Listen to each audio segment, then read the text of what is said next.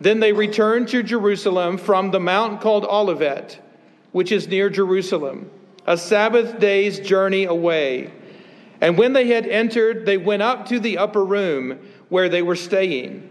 Peter and John and James and Andrew, Philip and Thomas, Bartholomew and Matthew, James the son of Alphaeus, and Simon the Zealot, and Judas the son of James. All these with one accord were devoting themselves to prayer, together with the women and Mary, the mother of Jesus, and his brothers. And that is the word of the Lord. May God add his blessings to the reading, the preaching, and the hearing of his word. And all the church says, you may be seated.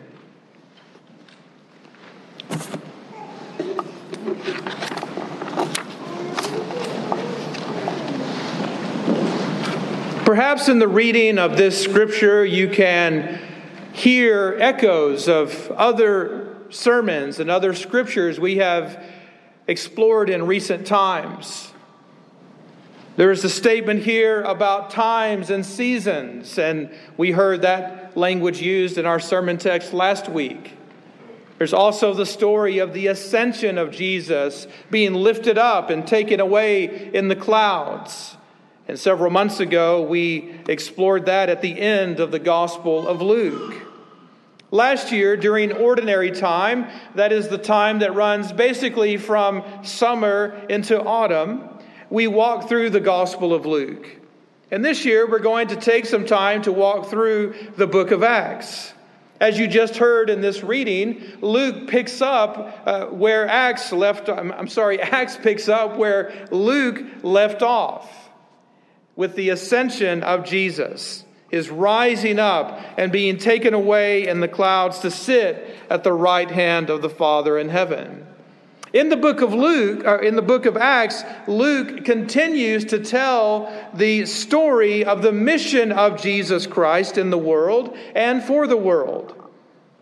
Only this part of the story that he's going to tell in part 2 of his correspondence with Theophilus, Jesus is telling the story about the church of Christ on mission in the power of the Holy Spirit. And so the church is going to be doing on mission what they saw Jesus do on his mission and in his ministry. And we'll explore that week after week for the next several months. Well, today is Ascension Sunday. If you are keeping score at home and following the Christian calendar, today is Ascension Sunday. And originally, I planned to preach on the Ascension on this day from Acts chapter 1. But along the way, as I read the book of Acts and thought about the book of Acts, my attention was drawn to something else that you find in this story. I justified my shifting gears also by saying, well, I preached on the Ascension just a few months ago, and so surely that's enough to satisfy everyone for now. I wanted to look at something else in the story, and I felt compelled to change along the way. And so this week, I found myself thinking more deeply about one little part of this story, and it's highlighted for you. It's italicized for you in your printout in the worship order. So I want to confess at the outset that I had some degree of difficulty writing this sermon. I always have difficulty writing sermons, but this particular week was much harder. I had a harder time writing this sermon because I felt in my heart and in my mind that the Spirit and the Word of God were writing me, correcting my ways, working to right some of my wrongs and redirecting my steps. I want you to notice at the end of this section we read that there is a detail in this story that we need to focus on. The scripture says, all these with one accord were devoting themselves to prayer, together with the women and Mary, the mother of Jesus, and his brothers. It's that phrase, devoting themselves to prayer, that I want us to explore this afternoon. So you might be thinking, Well, so what? I mean, what's so remarkable about that phrase? Of all of the things we read, how could that be the thing that stands out? But I want you to consider something and try to put yourself in the shoes of all of those people who gathered in the upper room for prayer. Think back with me, if you will, about the context, about their life situation. If you take a step back a little bit and bring in what you know about the Gospel of Luke and now what you're learning about the book of Acts, you should know that over the last 40 days, at the point of this story, it's only been 40 days since Jesus was crucified and then resurrected. And in that 40 days, the Romans and the Jews were still trying to make sense of the empty tomb of Jesus. So for the past 40 days, they have been doing their dead level best to spread fake news among the community throughout Jerusalem and the surrounding regions. The fake news that said that some of Jesus' disciples somehow got past the Roman guards and stole the body of Jesus. And that's why the tomb was empty. And what this means for this gathering of folks in the upper room is that they are considered to be suspects of a criminal case.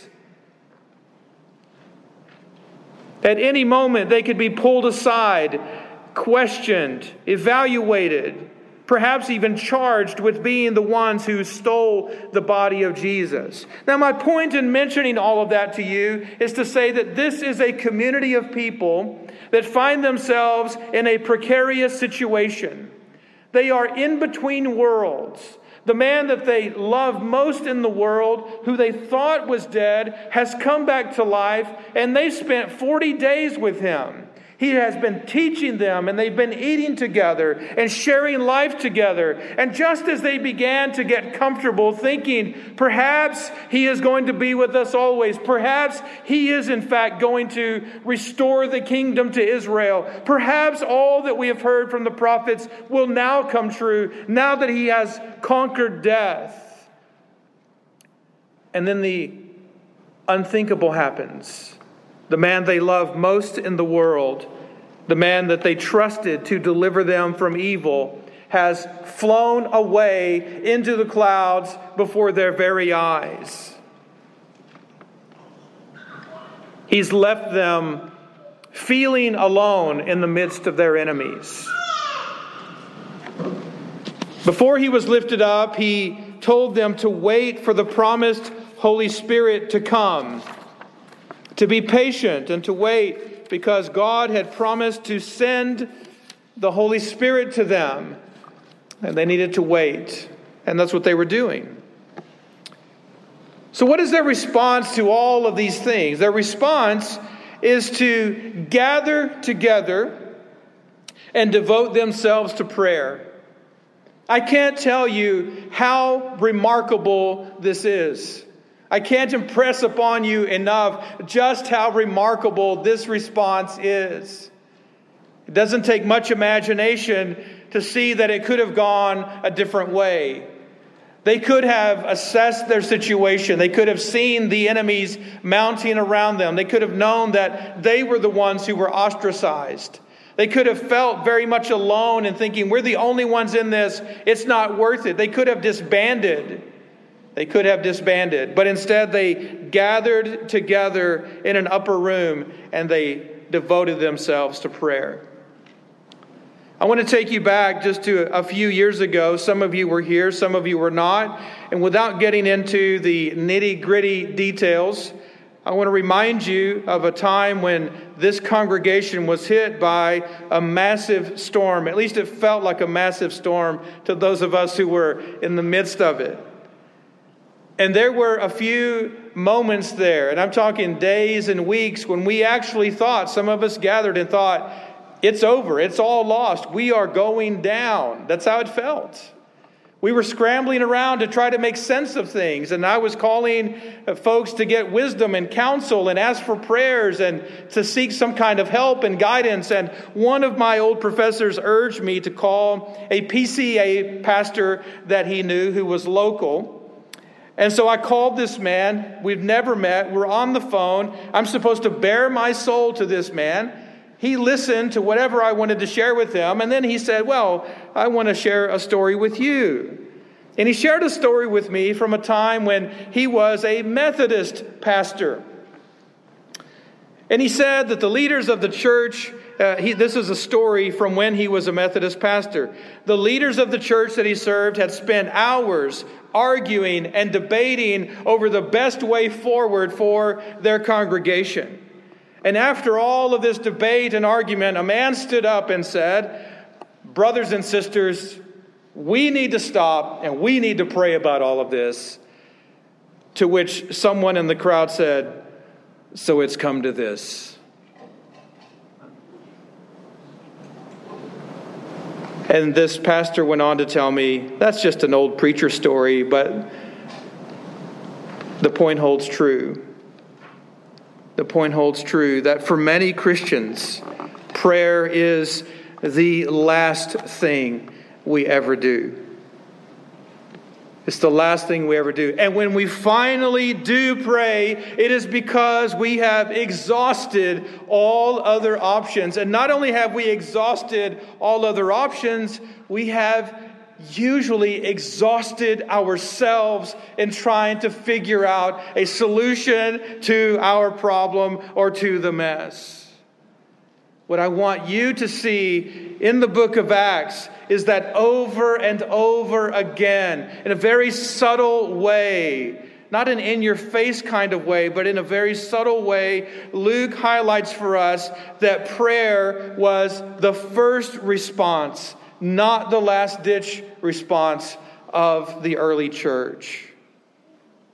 When you read the book of Acts, you will come across the word prayer, or a variation of it, some 30 plus times. Prayer is mentioned more than baptism is mentioned. Prayer is mentioned more than preaching is mentioned. What did they pray for? What were they doing? We see in Acts 1:14, they just gathered to pray, but not a lot of details are given to us. What were they praying for? What were they praying about? We don't know until we read the rest of the book. And then we see that they were praying about anything and everything. Whatever came to mind, whatever came to heart, whatever rose up in life, that's what they were praying about. So they prayed for leaders. They prayed for each other. They prayed for worship. They prayed for hours. They prayed for in set hours. They prayed for the Holy Spirit. They prayed for healing. They prayed for courage. They prayed for salvation. They prayed for repentance. They prayed for forgiveness. They prayed for life. They prayed for rescue. They prayed for missionaries. They prayed for mission works. They prayed for outreach. They prayed for comfort. They prayed for peace. They prayed for traveling mercies. They prayed for protection. And on we could go. If you take some time to read the book of Acts or listen to the book of Acts, this is what you will hear over and over again. That they devoted themselves to prayer. And they devoted themselves to prayer in imitation of the Lord Jesus Christ, who was known to them as a man of prayer. As a man who would often go away alone by himself to pray, but a man who also taught his disciples to pray, a man who instructed them to pray, a man who gathered them together for prayer. And so they are practicing what Jesus preached. They are praying together. The word for devoted means that they gave constant attention to prayer. Constant attention to prayer.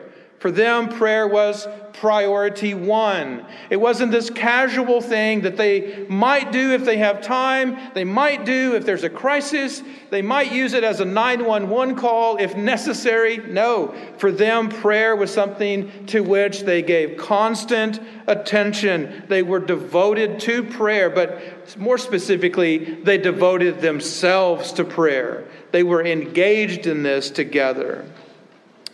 Now, I need to confess to you something I think I've probably confessed before, but I'll do it again, that I am very weak at prayer. And to say that I'm weak at prayer is actually an understatement. I am weak at prayer. And I feel weak at prayer because my theology of prayer is so strong. But my practice of prayer, compared to my theology of prayer, is so weak. In other words, I know more about prayer than I do. And that's the case with many other things in my life. But we only have time for one confession this evening. My theology of prayer is so much better than my practice of prayer. And I'm reminded of this quite often. In fact, I'm reminded of this several times a month. I don't know if you know this, but I participate in the Mesquite Ministerial Alliance. And what that means is that at least once a month, ministers in Mesquite from all the churches, all the denominations represented here, are invited to gather for lunch, gather for prayer. We do this sometimes with the mayor of Mesquite, who is a devout Christian. He invites us to a breakfast for prayer, the mayor's prayer breakfast. And so we get together frequently for prayer, and we really do pray. Initially, I was reluctant to be a part of this group. And here's another confession. I was reluctant to be a part of it because of my own pride. I would sit in these meetings and I would listen to men and I would hear what a mess their doctrine and theology was. I would listen to crazy things come out of their mouths, and on the inside I was like, ah! But on the outside I was very calm and shaking my head like, And it troubled me to be there. And so in my heart I was sitting in judgment on these brothers and sisters. And something changed a few months ago when I went to one of these meetings, and a man that I love and admire, I really do. I think he's so messed up in his doctrine. That's a different story, but that was the backdrop. But I like being around him. I like his energy. I like his attitude. I like that he does some things that I can't possibly do. He's fearless. He's fearless in his engagement of non-Christians in our community. And he came up to me at one of our recent gatherings, and he put his arms around me from behind. He's squeezing me and shaking me, and he's like, "I'm so happy to see you, brother. I pray for you every day. Every day." And then he walked off. And I was wrecked. I felt so convicted because I thought, I've never prayed for this man one time. In the 2 years that I've known him, I've never prayed for him one time. And it brought home to me the point that my flesh might boast about Reformed theology and doctrine and high-octane things like that. But this man's charismatic spirituality is so much better, so much truer than what I was doing. His practice of prayer is better than my theory of prayer, is where I'm going with this. And so I'm learning as I interact with these folks, with these brothers and sisters in Christ, that without prayer, we're simply operating in the power of the flesh, which is to say we are operating in utter weakness. But with prayer, we are operating in the power of the Holy Spirit, which means we are operating in total strength. So I'm learning this kind of thing. I'm learning it from guys in our community, and I'm also learning it by revisiting the book of Acts. In his book on the message of Acts, Dennis Johnson gets under our skin a little bit. He got under my skin at least, when he said, "Our meager prayer lives, our anxiety, our dependence on novel techniques in evangelism, our hope in technology to solve spiritual problems, our doubt that loving discipline can restore wandering brothers or sisters to repentance and reconciliation, all these testify to our unspoken assumption that God's real action is in the past and the future, but not in the present. We act as though Jesus wound up the church and then flung us out on our own when we say, our church can't grow in this neighborhood, or what will become of us? In other words, Johnson argues that without prayer, we are functional deists. We believe that God is the source of all things. We believe that God is perhaps even the end goal of all things, but we don't behave as though we believe God is involved at the moment, in the means, in the muck and mire of our life right now. And for this, Johnson goes on to ask, could any of these attitudes survive if we were convinced that God is present and at work among us? The presence of His power would dispel our discouragement. His authority would melt our stubbornness. His terrible purity would banish our temptation to compromise. Surrounded by His peace, we would laugh at our fears. Perhaps I'm not the only one who has ever done this, but I am at least one of those who has done this, where I have wondered more than a few times, can our cross-cultural church grow here in Skeetside? I've wondered more than once, can we make it another year? Can we make it another month? And I know some of you have wondered the same things. But why? One reason we wonder these things is because we see the contradictions, we see our experiences, we see our situation, and we see that all of that contradicts our faith. And we're faced with the decision, do we trust our experiences in the world, or do we trust the promises and the power of God? And it's so much easier to trust our experiences. We can put our eyes on it. We can crunch the numbers. We can see and feel and experience those things. And yet the promise of God is extended to us in Christ. The Spirit of God dwells with His people. The question is, are we living in God's presence? Are we tapping into these promises? So can we make it? Can we grow? I'm sure that band of disciples in the upper room wondered that same kind of thing. Think about it. If you're going to depend on your own resources, your own skills, your own things, the answer is no, you can't make it. And you don't need to, because that is not the Lord's church. That's just an organization. But if you're going to make it as the Lord's church, what do you need to do? You need to depend on the Holy Spirit and the Word of God and the means of grace. You depend upon each other as Christ works in you by His Spirit. Yeah, that kind of church can make it, because that's the Lord's church.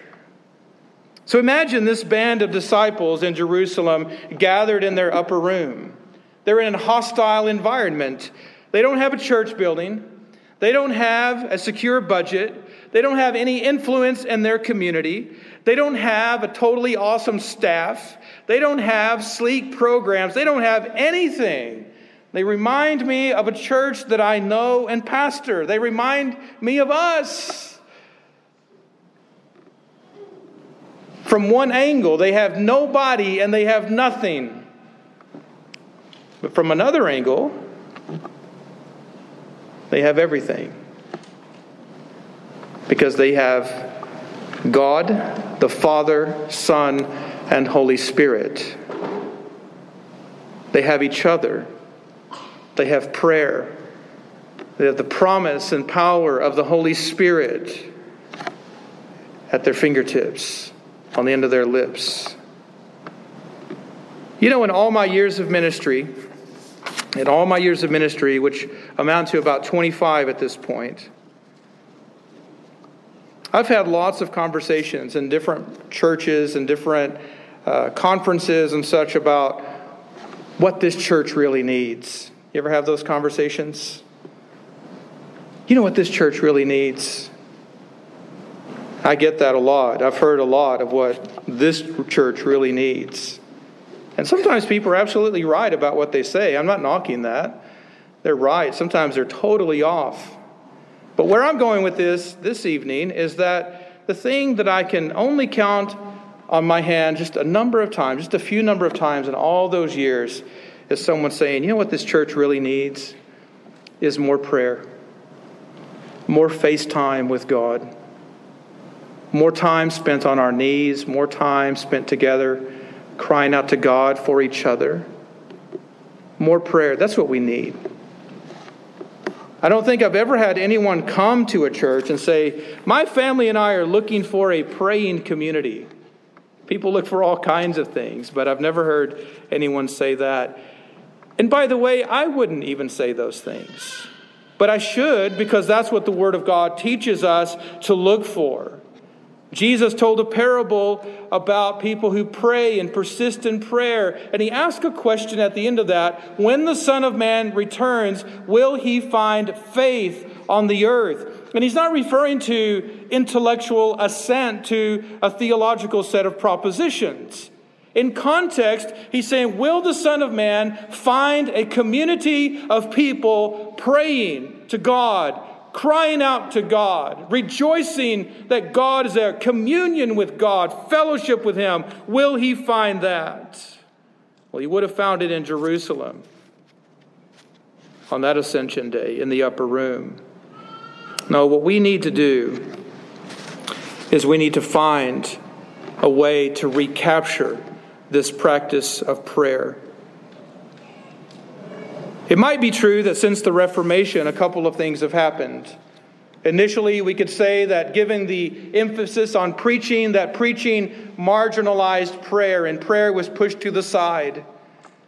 And then as the church became more contemporary and evangelical and interested in being more like the world, you can say that then praise music came along and pushed preaching aside, which had already pushed prayer aside. And so now prayer has taken even a farther back seat in this van. But what we need to do is recover this practice of prayer among ourselves. Now, I want to say this so that you are not completely discouraged, but encouraged. I know that over the last few months, at least, several of us have talked about prayer and the need for prayer. And we've devoted ourselves to prayer from time to time. We're trying to give more effort to prayer, more attention to prayer in our gatherings here on the Lord's Day and in our missional communities. We're trying to give more time to prayer, and often during Sunday school hour, we try to encourage more prayer. And so those are good first steps, but more can be done. More can be done. I recognize that prayer does not come to us naturally. It often feels weird. It's a struggle for us to do it. And there are a lot of reasons for that. But we can grow in this. Many of us are like Flannery O'Connor, who wrote of her struggle to pray in her journal of prayers when she says, "My dear God, I cannot love Thee the way I want to. You are the slim crescent of a moon that I see, and myself is the earth's shadow that keeps me from seeing all the moon. The crescent is very beautiful, and perhaps that is all one like I am should be or could see. But what I am afraid of, dear God, is that my self-shadow will grow so large that it blocks the whole moon, and that I will judge myself by the shadow that is nothing. I do not know you, God, because I am in the way. Please help me to push myself aside. Can't anyone teach me to pray? Can't anyone teach me to pray?" I've asked that question many times in my own life. And after all these years, I'm still struggling to learn to pray and learn how to pray. I know that one of my biggest failures in life, and I mean this as a husband and as a father and as a pastor, One of my biggest failures is this, is that I have not led my people to pray with nearly as much conviction or consistency as I should have done. I've not practiced it enough. I've not modeled it enough. I've not demonstrated it enough. But with God's help and with your cooperation, your participation, I hope that we can all remedy that together. I shared a link to a booklet by J.C. Ryle with you in our Facebook group, a booklet called A Call to Prayer. And I want to urge you with all your heart to download and read that booklet and take it to heart. And I got to warn you up front, it's hard hitting. It is hard medicine to take, but it is medicine that we need. Here's just a taste of what it is. He says, to be prayerless is to be without God, without Christ, without grace, without hope, and without heaven. It is to be on the road to hell. Again, that's strong medicine, but we need to choke it down. He's going to encourage you to cultivate a private prayer life at home, in your own life, but I want to encourage us to cultivate a prayer life together as a church. Notice again that all these with one accord were devoting themselves to prayer together with the women and Mary, the mother of Jesus, and his brother. This is a family affair. This is a congregational affair. Several months ago, we gathered for presbytery, and we have a new moderator in our presbytery. And he did a rather shocking thing at the opening of presbytery. Instead of jumping straight into the business that was at hand and tackling all of the reports and all the details that need to be done, the moderator asked us to gather in groups of 2 or 3 and to pray for each other, to pray for the Lord's church, our mission in the world, and those kinds of things. And I can't tell you how moving it was to be in a room with 150 plus men, faces bowed, hands folded, crying out to God for each other, for our families, for our children, for our ministries.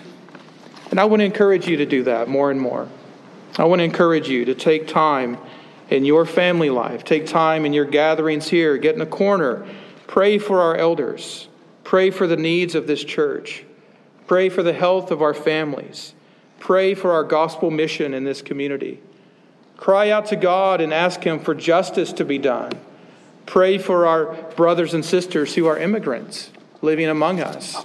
Pray and cry out to God and seek His face and help in your time of need. The congregation that prayed in Jerusalem in that upper room waited for the Lord to come and renew their strength so they could mount up with wings like eagles and run and not be weary, and walk and not grow faint. And I hope and pray the same for us this evening. Let us pray together.